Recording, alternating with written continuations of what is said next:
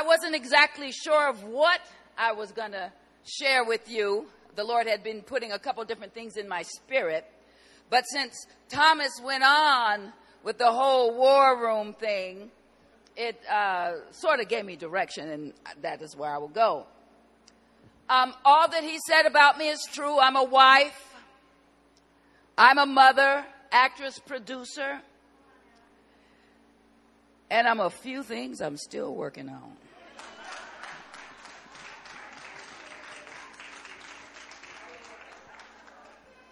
But my most important I am is that I'm a child of the Most High God. And I am nothing without him. I have nothing without him. If he's not in it, I don't want to have anything to do with it. So now that we've got that clear, I want to quickly give you my war room testimony. Your eyes are beautiful. Because I would be remiss. It is why I am here. So until I draw my last breath, I will give my war room testimony. Because by the time I wind it up, I believe that some of you will have been set free.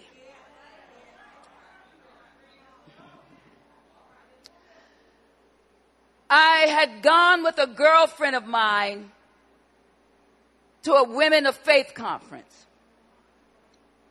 And in between the different women speaking, there was an actress. Her name is Nicole Johnson. And she was doing monologues and scenes. And I was like, oh my goodness, she blew me away with her talent. And I didn't even know that actresses could do what she was doing. And I said, oh God, if you would just use me the way you're using her, I will give you everything that I have. And now, mind you, I didn't want to be her. But I wanted him to use the gifts that he had given me in the way that he was using her. So the years went on. I was in New York doing theater. I moved out to Los Angeles to do some film and television work that he blessed me with. And after some time, years keep going by, my husband, or at least I thought it was me and my husband's decision to leave Los Angeles and move to this little tiny town about this big in North Carolina called Mooresville. So we move to Mooresville, and you would think, well, why would an actress step away from New York City or Los Angeles?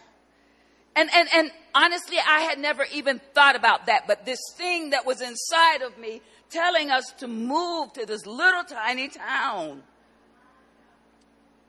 was strong, and that is what we did. So after we were there for a while, we decided to house hunt. So we pulled out a list, pulled out some realtors, and I'm going to tell you, it felt like I had gone through 37,000 different realtors. Interviews, going to all of these houses, but nothing, struck a chord for me and my husband, not the right chord. And I'm done. I'm like, okay, God, I'm done. I'm through, Lord. I am through. And then something that I later realized was the Holy Spirit said, call the last name on the list. The very last one on the list. And I called Donna Sente from Caldwell Banker. Caldwell Realtor. And we set an appointment with her, and she came out to a house that we wanted her to show us. And she gets out of her car. My husband, we're standing in front of this house. We're waiting. She steps out of her car. And before she even says a word, sometimes in life you meet some people. They don't have to say anything. But you know that there's something on them. Well, Donna was one of them. So she walks up, she introduces herself, all of the pleasantries, and then she takes us inside the house to take a look. So we go inside, and on our way out, she says, that license plate on the back of your car. And at that time, it was a Ford Windstar minivan. And I've only got one son, but we were foster parents for many years. So I had a van to drive all the kids around. And she said, the license plate on your van, it says the book. Is that the book? I said, what book are you talking about, Donna? She said, the book, the good book. I said, the Bible? She said, that's the good book. I said, yes, Donna, I'm talking about the Bible. She said, oh, so you're a believer. I said, yes, I am. She said, oh. She said, well, where are you going to church? I said, well, Donna, at this point, we have visited many churches, but not one that we felt God wanted us just to stop and plant ourselves in. She said, oh, okay. Well, if I give you the address to my church, would you come? I said, sure. And she gave us the address, and that Sunday, we went to her church, Grace Covenant. We walk inside the doors, and the Spirit of God was thick up in that place. We listened to the word and the doctrine. The doctrine was sound. The worship, it was anointed. And then 1 week led to 2 weeks, led to 3 years, led to 6 years, led to 8 years. 8 years I served there on the worship team, writing, directing dramas, very involved. And then in year number 8, a gentleman comes over to me. He does some producing. He says, Karen, he said, the Kendrick brothers are going to be making a movie. And I think you should send them a picture and a resume. And I'm like, okay, So he gave me the information. I sent a picture and a resume in, but I didn't hear back from them. A few weeks had gone by. He said, well, Karen, have you heard from the Kendrick brothers? I said, no, I haven't. He said, well, that's all right. That's all right. He said, because they're going to be holding auditions next week right here at our church.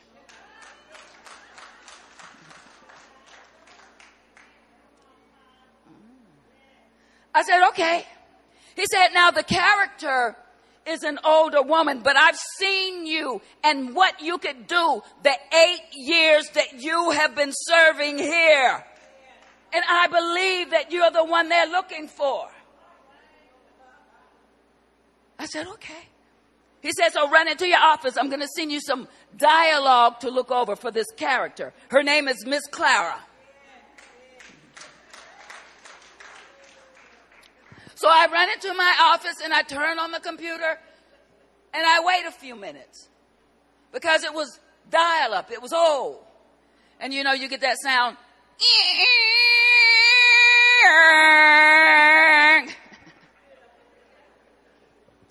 So I'm waiting, and then finally the light comes up and I press the button and the email opens up. And I start to read Miss Clara's words.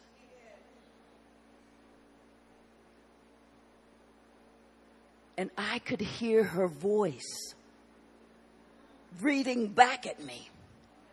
You see, being an actress, we take a little bit of this, a little bit of that, maybe a little bit of you, and I make a believable 3-dimensional character, but I heard her voice immediately reading back at me.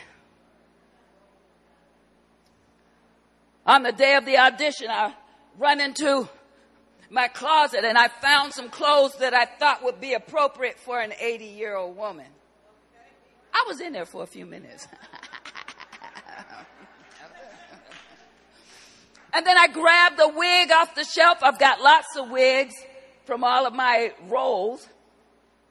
And I grabbed the one that I thought would fit this Miss Clara character. And then on the day of the audition, I went in fully dressed and in character.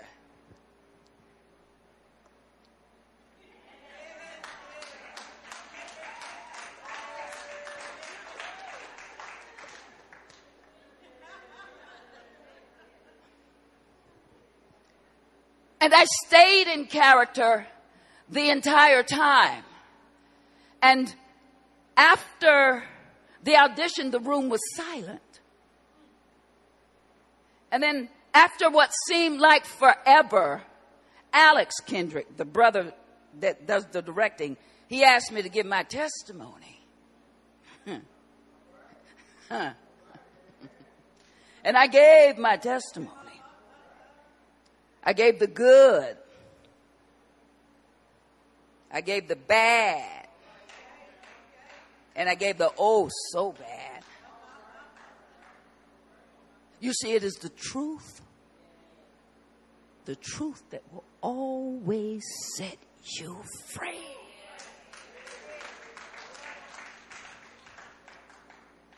So after I gave my testimony, I left.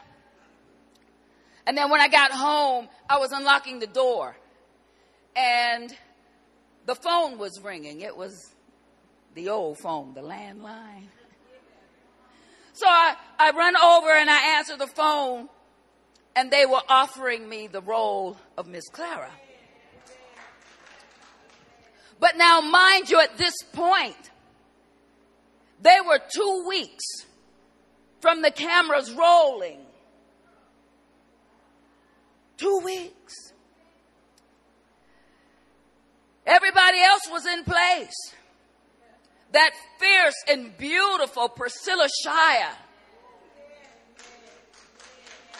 She was already set to play Elizabeth. And that handsome chocolate drop T.C. Stalin.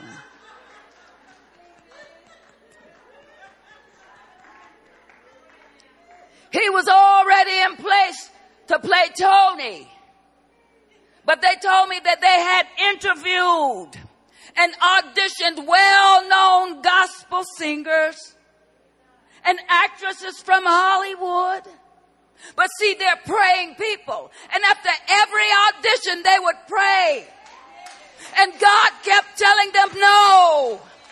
Because it was time for my Heavenly Father to answer the prayer that I had put up to him at that women's meeting 13 years prior. 13 years prior.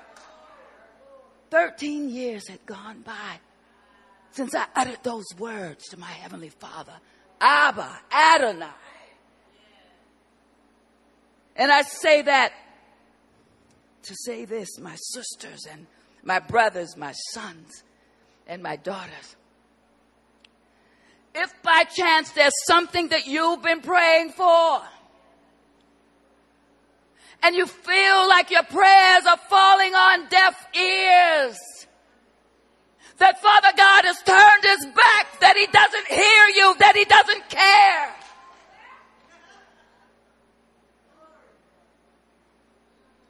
it's quite the opposite.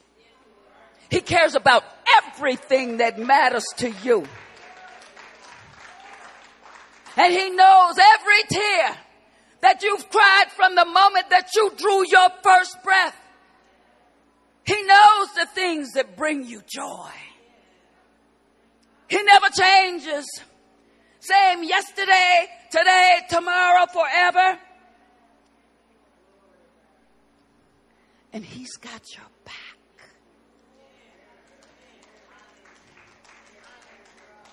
It might not seem like it, but he's got your back. And because he hasn't answered your prayer the way you want him to answer it, does it mean that he is not answering it? That it is not in process, in progress? Because he is almighty, all-knowing, all-wise God, omnipotent, omniscient, he will answer in the way that is best for you. And it is not just about you when he answers it. It's also about that naysayer who has been watching you stay faithful year after year after year after year, no matter what. It is about the atheist who doesn't believe that there's a God who has been secretly watching you year after year after year, watching you hold on to those promises, hold on to the rock of all ages. Because you see, that may be the only thing that brings them to Christ. Perhaps they were hurt in the church. Perhaps they've witnessed hypocrisy and judging things that are uncharacteristic of God, and they're just like thinking that is God. But watching you hold on no matter what things look like. So you never know who you're saving. You never know what a powerful ministry you have, because no matter what, you still choose to get down on your knees and raise your hands to Father God, the source, the creator, Elohim, El Roi, the God who sees me, Elohim, the God eternal, Yahweh Yireh, the God who is present.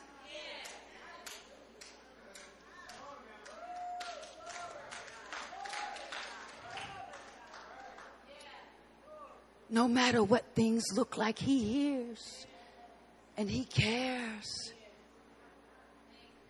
He hears and he cares and he's got your back.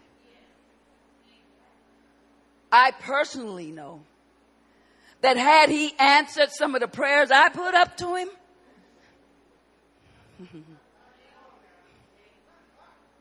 I would not be here. I might not even be above ground. But see, Father God, nothing is hidden from him. He sees the wolf in sheep's clothing. He sees into the future. He sees around the corner. And he loves you. He's got your back.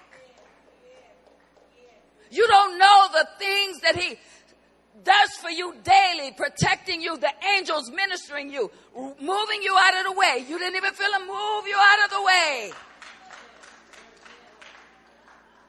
How he's blocking things for you 24/7. You don't know. But he loves you, and he couldn't love you 1 ounce more. See, he's not like us flesh. We're so sometimey. We're so reactive. If it doesn't go our way,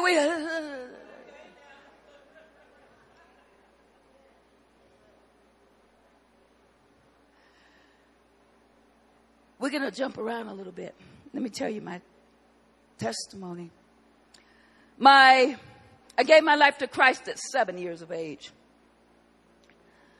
My Aunt Vine, who I patterned Miss Clara after, had a ministry called the Sunshine Band.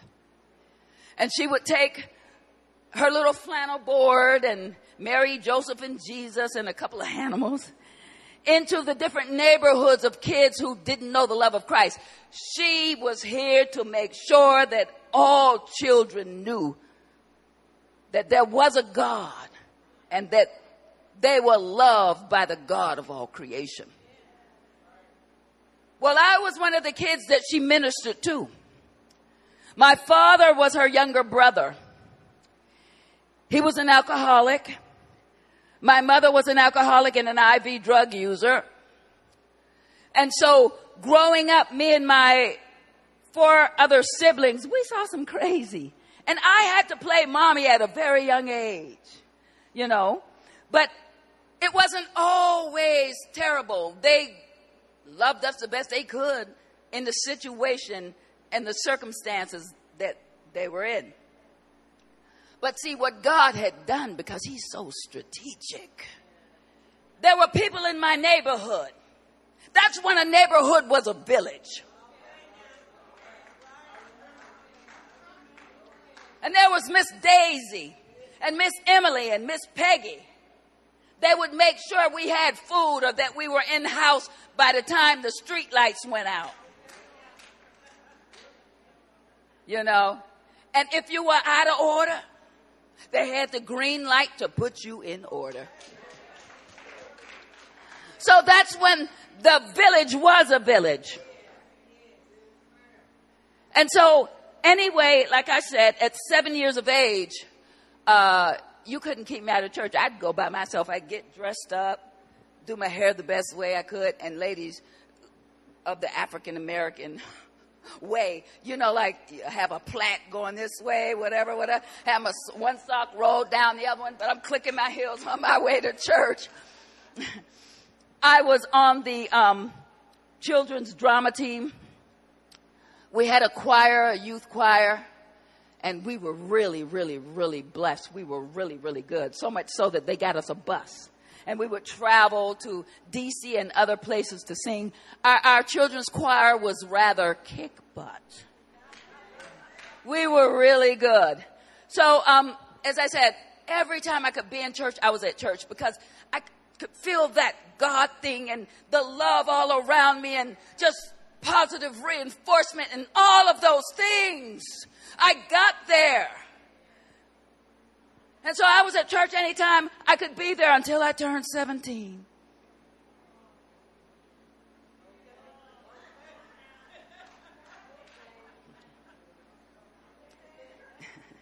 And then I became the party girl.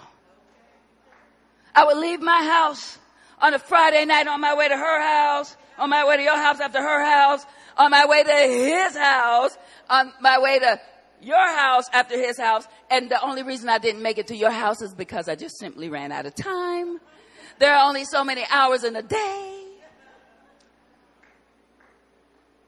Yes, I was quite the party girl. But you see, even though I was out there, I could feel the presence of God around me. Because I had walked away didn't mean he had. He never changes. There is no shadow of turning with him. He's the same yesterday, today, and forever. No matter what you do.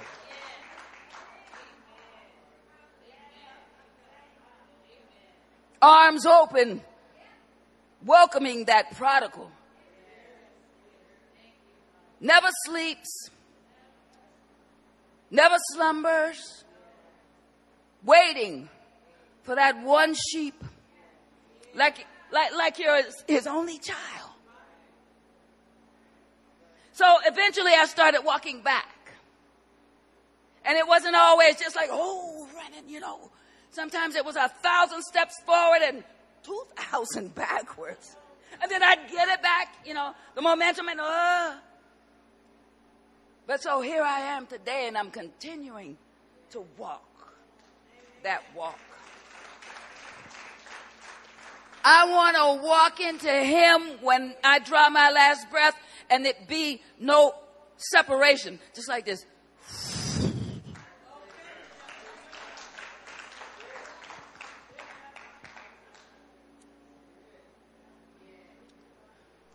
So I share that with you all. So I can say this: God is not a respecter of people. He doesn't favor one over the other.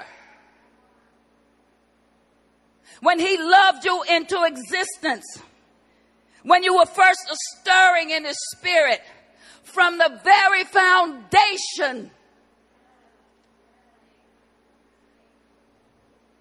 Those are the eyes that he sees you through.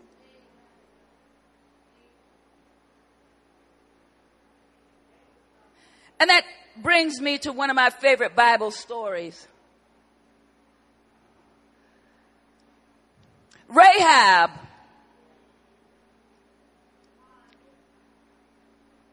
was beautiful. Rahab was highly desirable. Rahab was a prostitute. And she started using her body as merchandise from a very young age. It fed her family. It paid debts. Sometimes her body was a weapon. Sometimes it was a tool. And she knew how to use it. Why, Rahab could bring a strong, rich man down to his knees with her body. But on the inside, Rahab was empty. No man, no expensive oils or fabrics from afar could fill that God-shaped hole inside her soul. Rahab was empty. One day she was in her apartment, which was atop the wall in Jericho. And two men knocked on the door. She opened the door and immediately realized that there was something very different about these two men. Why, they didn't look at her the way most men look at her. And then the two men told her that they were soldiers from the army of Israel. Rahab stepped back, opening the door wide, allowing the two men to enter. But you see, someone saw them enter.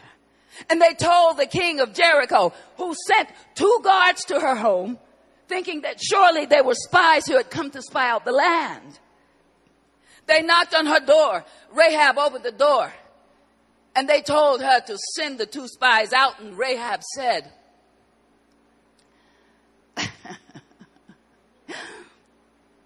"It is true. It is true. Two men did come. And I did what I do with men. And then they paid me and they left. But if you hurry now, you are sure to catch them."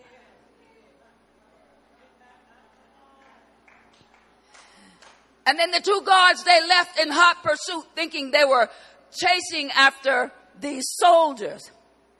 Rahab locked the door behind them, and then she climbed the stairs to her rooftop terrace, where she had actually hidden the soldiers under bundles of flax.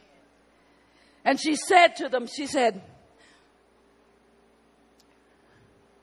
"We're all afraid of you. We're all afraid of you. We don't want to fight you. Our hearts melt with fear at the sound of your name. We have heard about your God and how he parted the Red Sea when you were leaving Egypt. We have heard about your God and how he gave you victory over Og and Sihon, the two kings east of the Amorite River. We don't want to fight you." And then Rahab said this. And this is when I believe everything changed for Rahab. She said, Surely your God is the supreme God of heaven above and the earth beneath.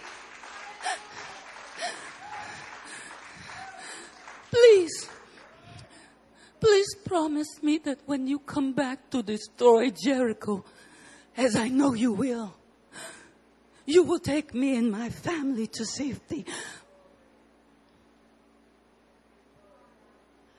And the two soldiers, they made her the promise. And when it was safe and clear, Rahab dropped the red cord out of one of her windows. And the two soldiers climbed down, and into the darkness, off to safety they went.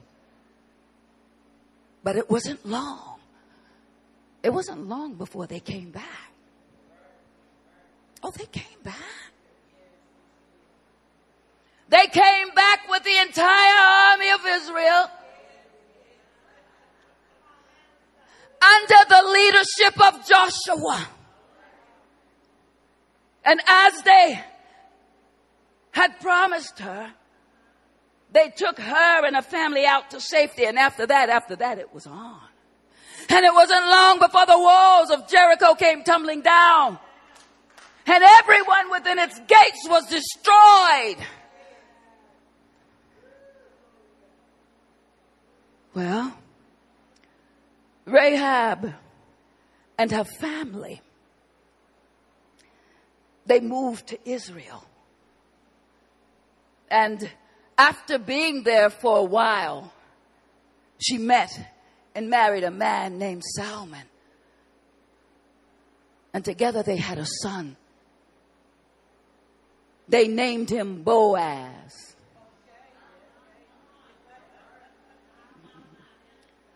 And when he was grown, he met and married a woman that took his breath away.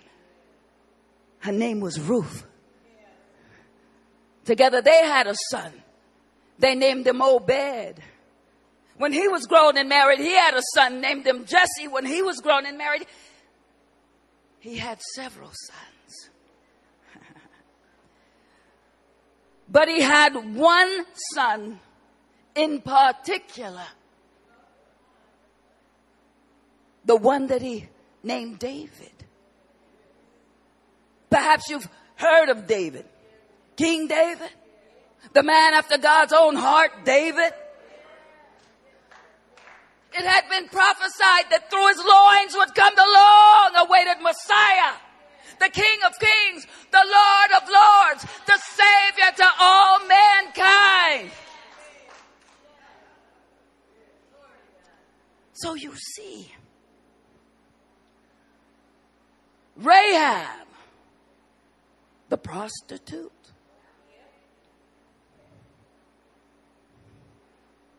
she became a mother in the bloodline of the Messiah. And I didn't say that she married into the family. I didn't say that she was adopted into the family. No. She became a mother in the bloodline of the Messiah. Rahab was a great grandmother of Jesus Christ. The Son of God. God's only begotten Son. And I say this to say this. No matter what you've done, God is willing to forgive all sin. All you have to do is ask for forgiveness and repent. Switch it up, change it up. Because God takes great joy in using every and any willing vessel. And keep in mind that he can use you at any age, in any stage in your life. Now, I was 50, I'm 60, well, I'll be 65 in a few days. I was 57 when I was blessed with the role of Miss Clara. And I look back and I'm like, well, why did it take so long? Why? You know, because it has done, my career is, but I know why. Because had I gotten some of the roles I auditioned for, or some of the roles I wanted to play, it would have taken me out of play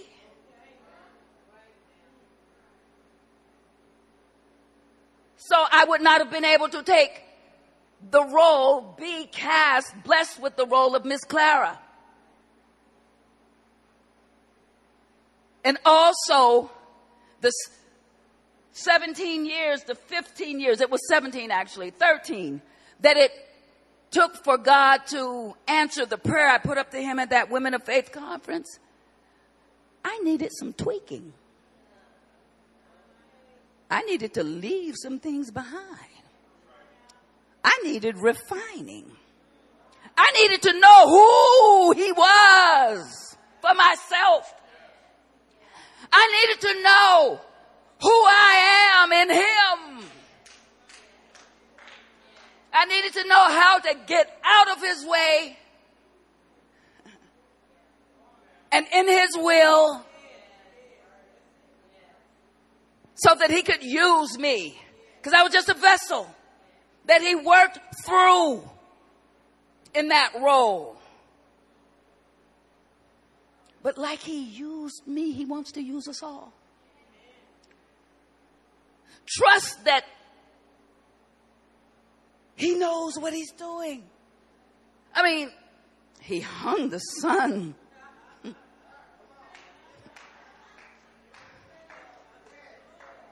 The moon. The stars. Water streaming with life. Land creatures, creeping things, everything that exists he created. Trust that the Creator knows what he is doing. And again, I say he loves you more than you could ever know. He loved you into existence. What is your name, ma'am? Jennifer. There was a time when there was such a stirring in his spirit that he had to do something with it. And then he put things in motion so that you would be here, right now, Jennifer. And the same for you, Catherine, Dennis, Bob, Carol, Ted, Alex, everyone here. You're not here by chance. You're here by a divine love. And it doesn't matter how you got here. Whether you were conceived in a back seat of a Chevy. Whether you were conceived in the woods somewhere. It doesn't make a difference.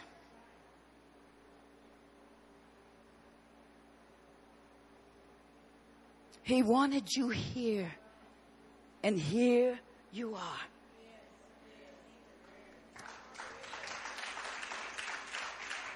And you could have been born in the first century, the 1700s. But there is something to you being here right now. Because whatever he has placed inside of you, it is necessary for the here, for the right now. Everything he does is intentional. So he's equipped you for the right here and the right now. But we're going to have to get out of his way like I had to do. And like I still have to do. And ladies, we're going to have to try to stop out caroling Carol. Or out Debbieing Debbie. Trust that you are enough. Get clear on who he is, who you are to him. And those things that he's placed inside you, those gifts, refine them as he refines you. And be about his business right here. Don't compete. Don't compare. How can a rose compete with an orchid? A rose is a rose is a rose. An orchid is an orchid. Impossible. Do you, be you. That's all you have to do. Trust that the creator of all life may have possibly knew what he was doing when he created you.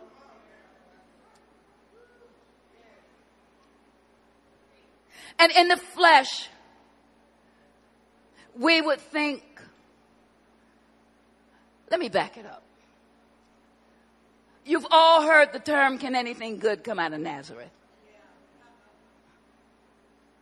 Have you ever just stopped and thought about the weight of that and all that it means? Nazareth. It was the other side of the tracks. Nobody wanted to go to Nazareth. The ghetto, the hood, not the place to be. But Almighty, all-knowing God, who knows everything,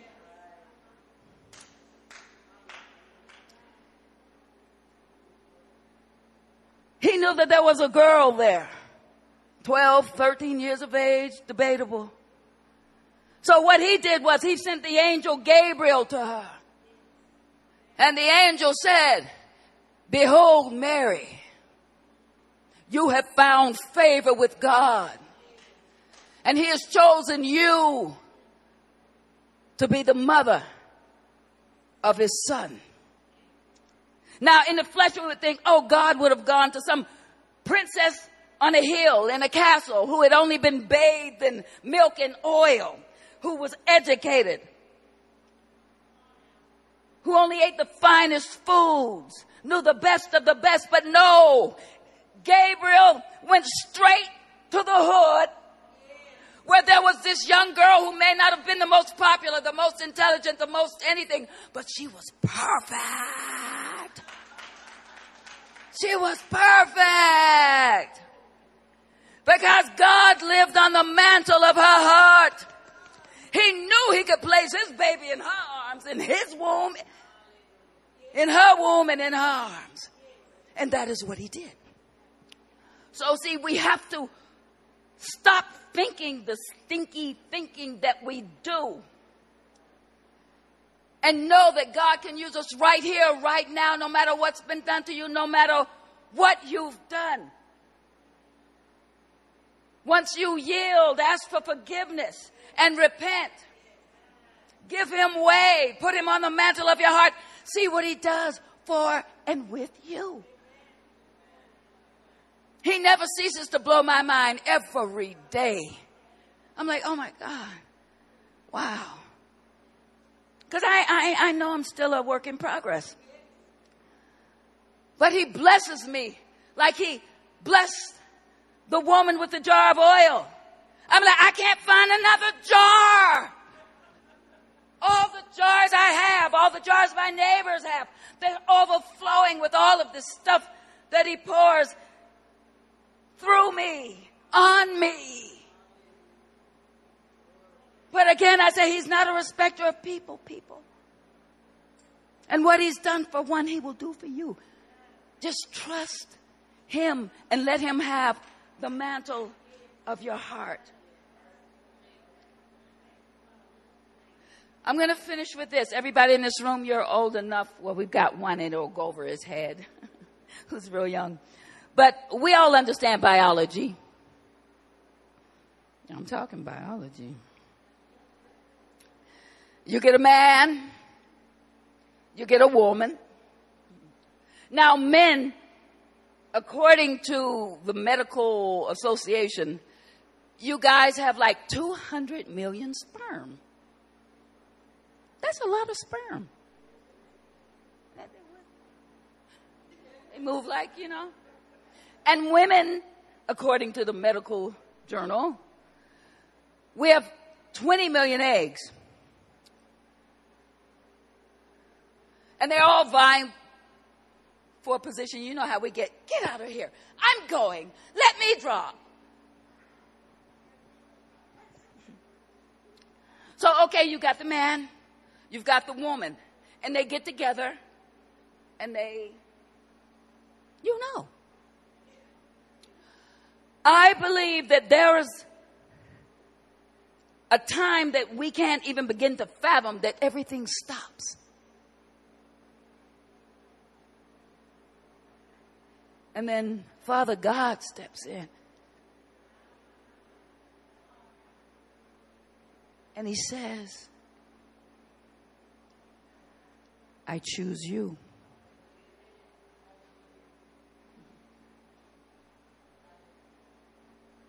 I choose you. Everyone in this room You are the chosen ones.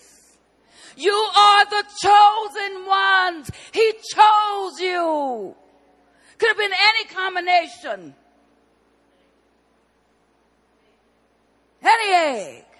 Any of those 200 million sperm.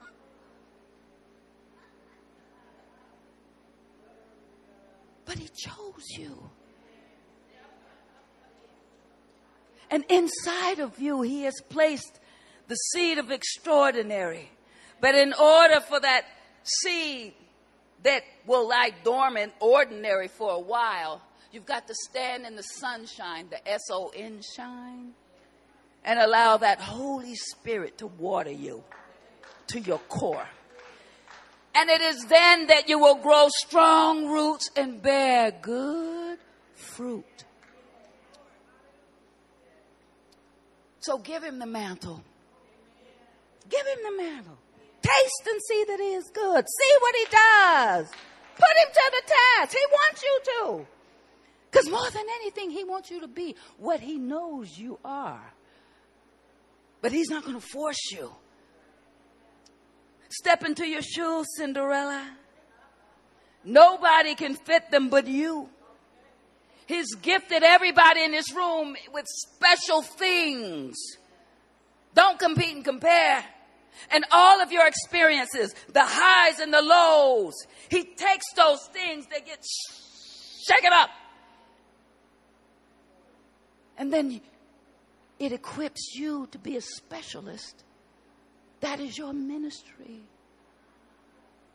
Because who better to talk to a recovering opioid addict than an opioid addict who is overcome? Who better to speak to a mother who has lost a child than a mother who has lost a child? Or a person who has gone through divorce. A brother who has gone through divorce. So everything he'll take and he'll use.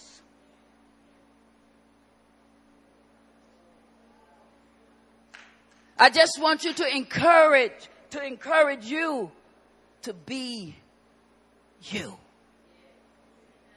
But you in him. Be encouraged, my brothers and sisters, my sons and daughters. Girl, you're beautiful. That's it. God bless.